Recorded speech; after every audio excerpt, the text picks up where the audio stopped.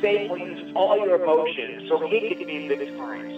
His name is the deceiver. The pastors don't think these things are going on in their congregation. I believe that the devil does exist. Be a disciple and make disciples. And you don't do that by being a passive spectator. Confronting the devil with the overwhelming, almighty, omnipotent power of the Lord Jesus Christ. His power is absolute. He cannot be stopped. Welcome to Confronting the Devil, Fearless Dialogue. Here's your host, Kevin Collier. Thank you for joining us. Today's guest, William Federer. But as always, we begin our program with a prayer from my wife, Kristen. God's prophet Nathan went to David after he had gone into Bathsheba. This is from Psalm 51. Create in me a clean heart, O God, and renew a right spirit within me, we say with King David in repentance. Thank you, Kristen. What did Martin Luther say concerning world leaders? He said that the wicked rulers of this world should bow before us as children of the Most High God. Thank you, Kristen. William Federer is a nationally known speaker and best-selling author with 20 titles to his credit. He's a longtime host of the program Faith and History on the TCT network and American Minute, which is broadcast on radio stations across the country. A valued historical resource and a servant of God. Bill, welcome to the program. Oh, hey, Kevin. How are you? Doing fine. Where do we start here? How about the separation of church and state? Wasn't it our founding fathers' intent to have our country be a Christian nation?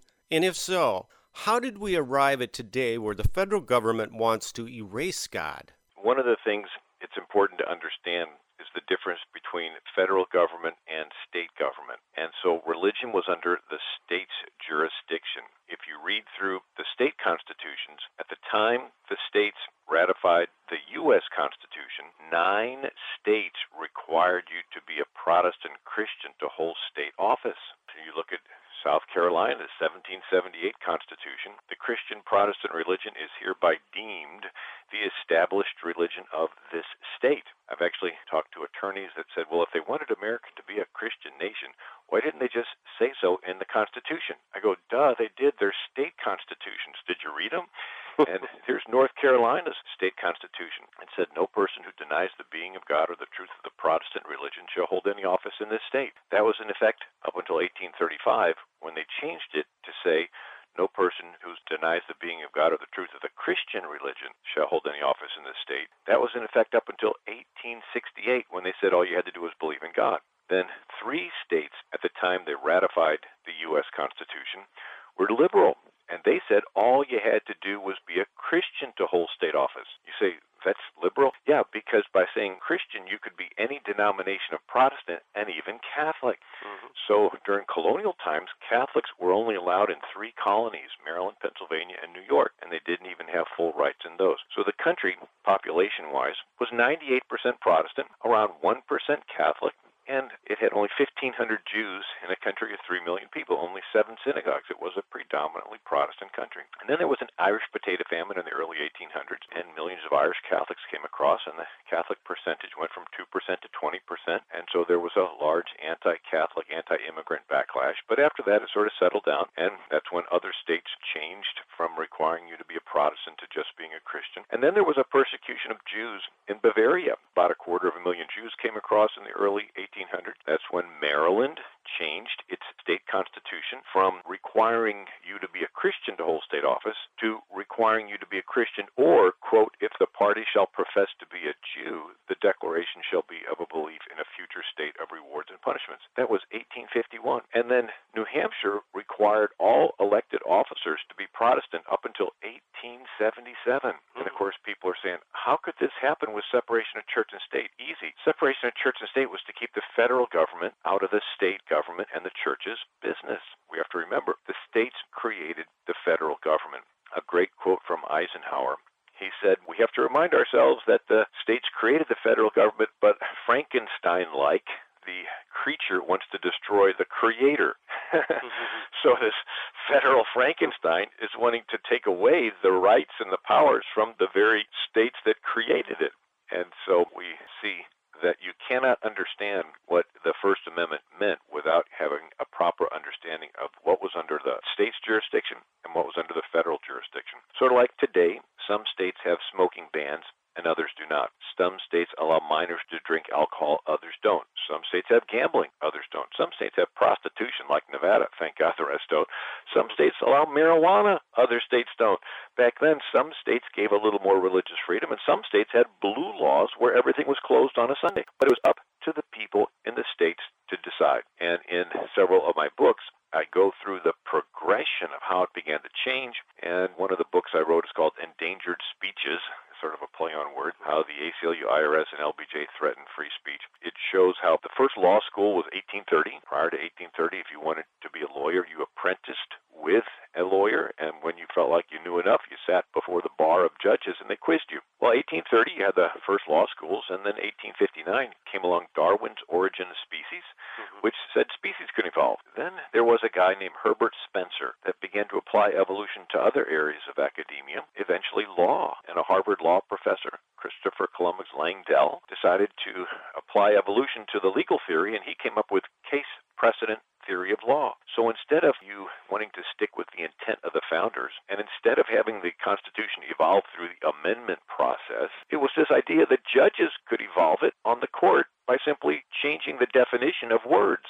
that are already on the law. And this influenced someone named Oliver Wendell Holmes Jr., and he came up with this theory of legal realism, which cut the ties from this sacred idea that law was something that came from God and changed it to law is just whatever the public opinion can swallow. And so now we have two kinds of justices on the Supreme Court. One group that generally wants to stick with the meaning of the founders, and the other could care less. They're just pushing an agenda, and they're wanting it to evolve on the bench. Anyway, we cannot understand the intent of the founders regarding separation of church and state without realizing the difference of jurisdictions that the state governments had and then that limited amount of jurisdiction which they gave to the federal government. Bill, what is the origin of political correctness in our country, and has it harmed the nation and our churches? Well, the idea prior to the revolution was if you wanted to rise in political office, you had to please the king. After we broke from Britain to rise in political office,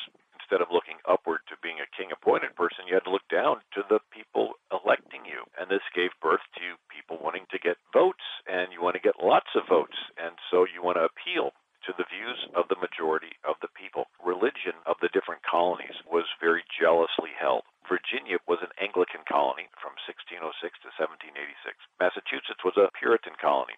Rhode Island was a Baptist colony. New York was a Dutch Reformed colony. Delaware and New Jersey were Swedish Lutheran colonies.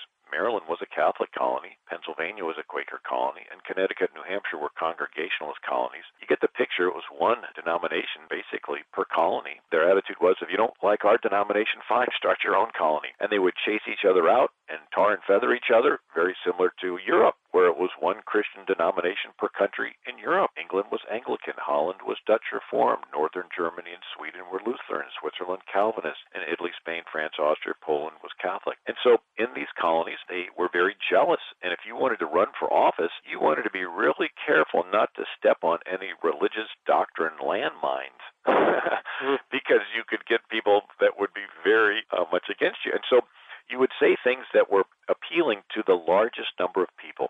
In other words, political rhetoric became the lowest common denominator. You would say very watered down things. But this began this idea that you want to appeal to people to get their vote. And so it was a pull on wanting to be politically correct, so to speak, where you wanted to be careful not to offend any particular voting bloc. But now it's increased to the place with the advent of media, those with a more left-leaning, gaining control of the major media markets, that they are setting the political correct tone. And if you go along with what they say, they'll praise you. And if you don't, they'll ridicule you. Saul Alinsky, in his book Rules for Radicals, says ridicule is the most powerful weapon. Nobody wants to be made fun of. Even a kindergartner doesn't want to be made fun of for wearing the wrong color tennis shoes in school. Nobody wants to be made fun of. And then when somebody is made fun of, everybody backs away from that person. And so it's this idea that you ridicule someone and just destroy them publicly, and then everybody backs away from them. And so now it's developed into this art of those that control the media voice decide who's going to get ridiculed and who's going to be praised. There's a large pressure for people to want to sacrifice their personally held views for the sake of fitting in, and that's actually called the spiral of silence. psychological term that was studied in Germany in the 1930s with the rise of Hitler, where people held personal values, but because they didn't want to be ridiculed publicly, they would hide their personal views and then go along with public opinion, this idea of political correctness. There was a study done that Chuck Colson had cited where they had a wine tasting party, and everybody was in on the experiment except the one couple. And so they all tasted the wines and checked whether they liked it or hated it. And this couple said this wine was good and this other wine tasted horrible.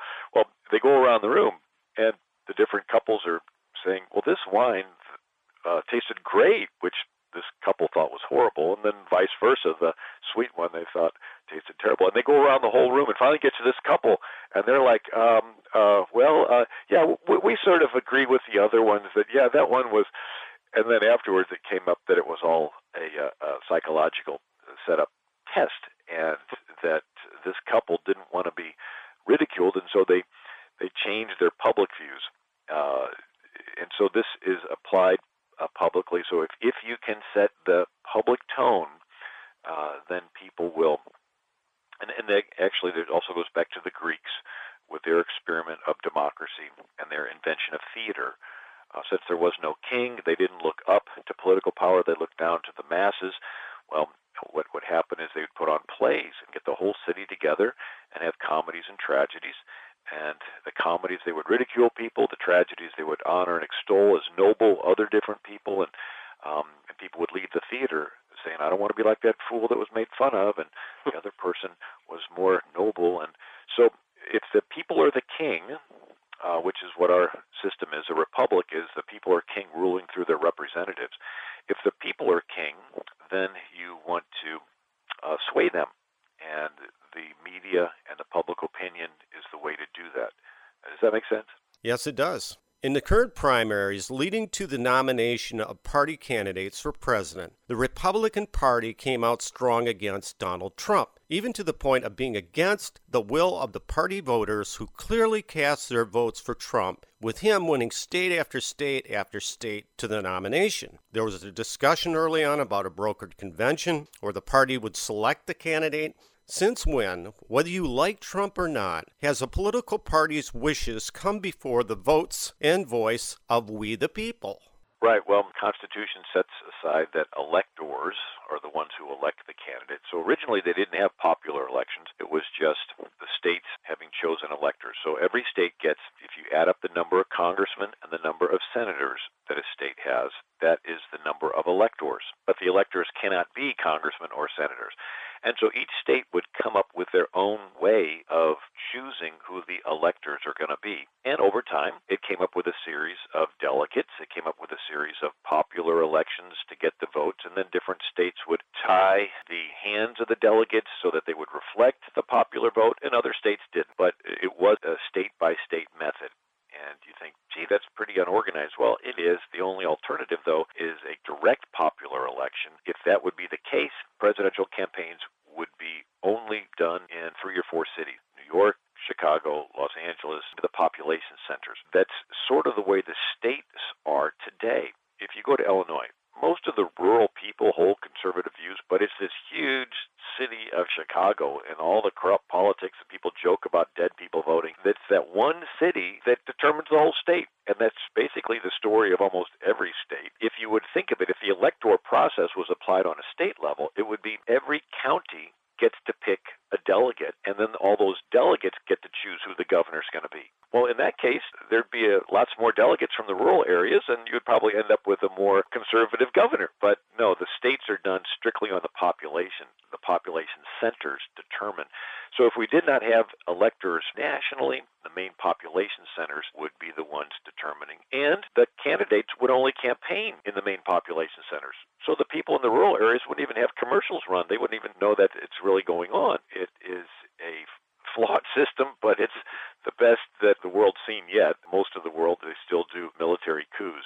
Bill, did you ever think you would live to see the day where a socialist candidate for president, Bernie Sanders, would win approximately 20 states? Well, it is an unusual phenomenon, and it does show the lack of education that has gone on in the schools. What do I mean?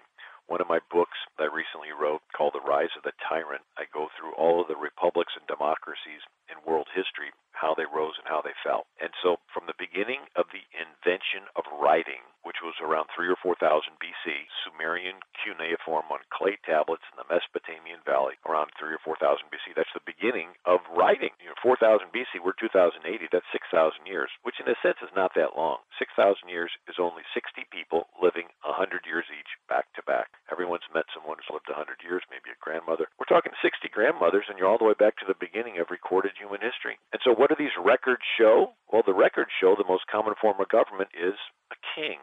Pharaoh, Caesar, Kaiser, Sultan, Tsar, Maharaja, Genghis Khan, Julius Caesar, Attila the Hun. Power wants to concentrate into the hands of one person. It's this law of gravity that takes place. I think it goes back to the fall in the garden and selfishness coming into the human DNA and Cain killing Abel. You put some babies in a playpen, one of them takes the rattle from the others. Put some kids on a playground, one of them is the bully hogging the ball. Put some people in the woods, one of them is the Indian chief, and put them in an inner city, one of them is the gang leader. So it's sort of this Lord of the Rings. Everyone wants this ring of power. And it's hierarchical. So if you're friends with the king, you're more equal. If you're not friends with the king, you're less equal. If you're an enemy of the king, you're dead or you're a slave. It's called treason. So as the centuries go on, the kingdoms get bigger and bigger and bigger. So you have 2,000 years, 33 major Egyptian dynasties ruled by pharaohs. 5,000 years, 18 major Chinese dynasties ruled by emperors. Indian Maharajas, Sennacherib of Assyria, Nebuchadnezzar in Babylon, Cyrus of Persia, Alexander the Great, the Roman Caesars, the Byzantine emperors, the Muslim sultans, the African chieftains,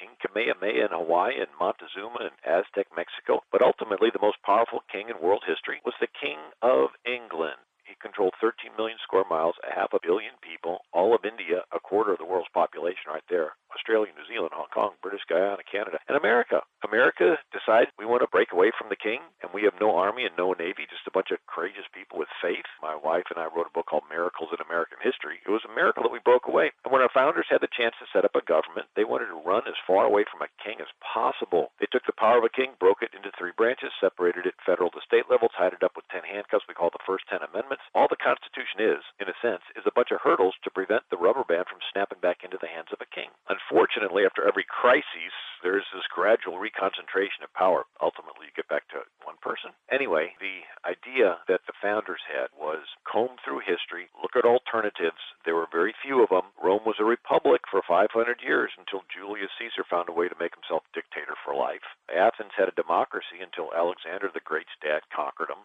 The first record that we have in history of a nation being ruled without a king was ancient Israel. Around 1400 BC, they come out of Egypt, they come into the Promised Land. For those first 400 years, no king. Everyone's equal before the law.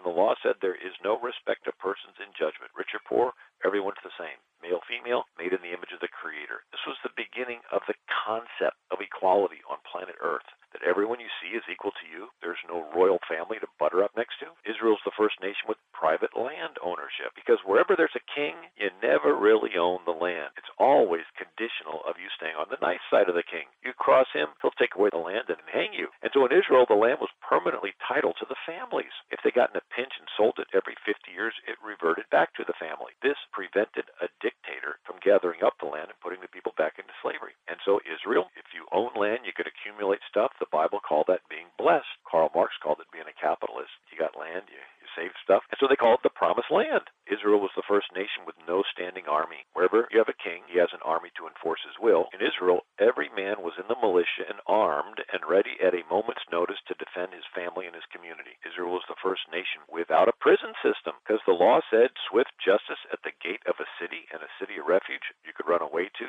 await a trial. In Egypt, you had Joseph wasting away in prison for all those years. Israel had a bureaucracy-free welfare system. So instead of Egypt selling your soul to the Pharaoh for a handout of grain, in Israel, when someone harvested their field, they left the gleanings for the poor people to pick through. This way, the poor were taken care of without some political leader collecting everything and giving it back out to those who could help them stay in power. So Israel was unique, and it worked as long as the priest taught the system. When the priest stopped teaching the law, it says there was all this chaos, and the people go to Samuel the prophet. They said, we want to be like the other countries. We want a king. Samuel cries, and the Lord tells him, they did not reject you. They rejected me, that I should not reign over them. The rubber band snaps back. They get King Saul, who turns around and kills most of the priests.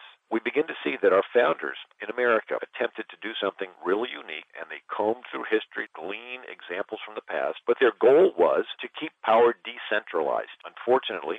great that Lincoln ended slavery, but in the process, a lot of rights went from the states to the federal government. It was great that Franklin Roosevelt got us through the Depression, but he concentrates power with his New Deal programs. And Lyndon Johnson wanted to end poverty, but he concentrates power with his Great Society welfare state. It was great that Bush didn't want to have any more terrorist attacks, but he concentrates power with the NSA and government reading your email. Now the new president, no matter what the crisis is, the answer is the same. Surrender your freedom to the government. I don't have time for a Congress. I got my pen and my phone. I'm just going to concentrate power because I want to do something good. And the problem is, no matter how good you want to do, you're fundamentally transforming our form of government from the people ruling bottom up to a dictator ruling from the top down. It's important for us to understand this history. What effect did religion have on presidents in the White House? Washington stands out to me. He was an Anglican. He was a vestryman at an Anglican church, and he didn't covet power, which to me is such a unique item. He could have been a king, but instead he gives up his power. That's a tremendous example of self-control. Gives orders to his troops to observe days of fasting and prayer that were declared by the Continental Congress. To the highest glory of patriot, it should be our highest glory to laud the more distinguished character of Christian. After almost every battle, he gives glory to God and thanks God, providence, which is the will of God, for saving him. John Adams had a day of fasting and prayer during a threatened war with France. John Quincy Adams was a very strong Christian, and he writes about reading through the Bible every day. He writes letters to his son saying, I hear you're reading through the Bible. James Garfield was Disciples of Christ minister before he became a president. Teddy Roosevelt was Dutch Reformed. William McKinley talked about Christianizing the Philippines, and there were some that were more nominal Christians, but even in that sense, it was a reflection on the country that they couldn't have become president if they had not espoused Christian values. Franklin Roosevelt giving out Gideon's New Testaments and Book of Psalms to all the soldiers in World War II. He writes the foreword, as Commander-in-Chief, I take pleasure in commending the reading of the Bible to all who serve in the armed forces. You have Democrat President Harry S. Truman having a day of prayer nationally. Eisenhower, as president in 1954-55, had a Back to God program with the American Legion. As a former soldier, I'm delighted our veterans are sponsoring a movement to increase our awareness of God in our daily lives. Nixon had a day of prayer when Apollo 13 was up in space and was in danger of not coming back. Reagan made the National Day of Prayer an annual event, made 1983 the year of the Bible. George H.W. Bush made a year of International Bible Reading. It's important to understand the role of faith. Lincoln mentioned Christianity in his inaugural address. He says, intelligence, patriotism, Christianity, and a firm reliance on this favored land are still competent to adjust in the best way our present difficulty. So it's all the past presidents, their proclamations of prayer. How important is it that we as Christians elect leaders and embrace Christian principles? Well, you have to remember, you're the king, and the politicians are your servant, and you hire and fire them. You vote them in, you vote them out. John Jay was the first Chief Justice of the Supreme Court. He said, the people are the sovereign of this country. Gouverneur Morris, the signer of the Constitution, says, the people are the king. Lincoln said, the people are the rightful masters of both Congresses and courts. When you understand the people, that those in the listening audience, they are the king. The politicians are their servants. And the same way you'd hire a servant to do what you wanted in your yard, the politicians are yours, and you hire them to carry out your will. Now, it's not just a privilege. You're going to be held accountable to God for what they do. Just like King David, right? He allowed somebody to do some wicked things, and he knew about it, and he let it happen. He's held accountable for it, right? Well, so in America, if you know there's wicked things going on and you're letting it happen, God will hold you accountable. Not just a privilege in America of voting, it's a very heavy responsibility. Some Americans were concerned at the time JFK was running for president because he was a Catholic. Can you address that and explain why there was a concern? He was the first Catholic president. Again, at the time of the founding, 98% of the country was Protestant. And then after an 1846 Irish potato famine, the Catholic percentage exploded from 2% to 20%. Even as recently as 20 years ago, the Pew Religious Landscape Survey, the CIA.gov website was identifying America still as 94% Christian. Now, out of that, about 54% Protestant, 25% Catholic. Now, just last year, they said America's only 70% Christian. Wow, it's gone down. But it's still a majority, but it has gone down quite a bit. And so Kennedy was the first Catholic president, and there was this concept that went all the way back to the founders, and that was that a faithful Catholic is going to do what the Pope says. And so this would be a foreign leader directing our country. Kennedy came up with this new, unique way of citing the phrase separation of church and state. And he said, though I'm a Catholic, I will not let the Pope tell me how to run America because there's a separation of church and state. Now, prior to then, separation of church and state was to keep the federal government out of state business. Now it's saying that I have these personal views, but they're not going to influence my state views. From that time on, you began to have politicians say, well, I'm personally against abortion, but statewide, and it was a whole new thing. Prior to then, it's whatever you are in private, you are in public. So you had W. Criswell, pastor of the First Baptist Church in Dallas, Texas, gave a Sunday broadcast sermon on why Kennedy should not be president as a Catholic. Does he get in trouble for it? No. Kennedy just goes down to Texas, meets with all the Baptist ministers, promises them the Pope won't tell him how to run America, and they vote for him. And so even as late as 1960s, pastors were telling their congregations who to vote for and who not to vote for. They had that freedom that went all the way back to the founding of America. It was only after that that the ACLU began to start sending these letters and threatening these pastors, and they're like, we don't understand tax law. We'll just talk less and less. Till finally, now today, pastors assume they never talked about it, where it was as recent as 1960 that pastors were endorsing candidates from the pulpit, and they had the freedom to. And thank you, Bill, for coming on the program. And appreciate the great work you're doing. William Federer. I've been a big fan of Mr. Federer's TV program, Faith and History, on the TCT network for many years. You can add TCT to your Roku and watch Faith and History on demand. Also visit his homepage at AmericanMinute.com. That's AmericanMinute.com. Also, while there, check out his product menu where you'll find all of his books and DVDs. You can also subscribe to his American Minute there. Check out Bill's latest book, just released this year, Rise of the Tyrant, Volume 2, Of Change to Chains, the 6,000-Year Quest for Global Power. I want to take a couple minutes here to thank our listeners and supporters. It has been amazing, very humbling, and educational for me and my wife. We can't thank you enough. Our guests have been amazing. It's been a total blessing for Kristen and I.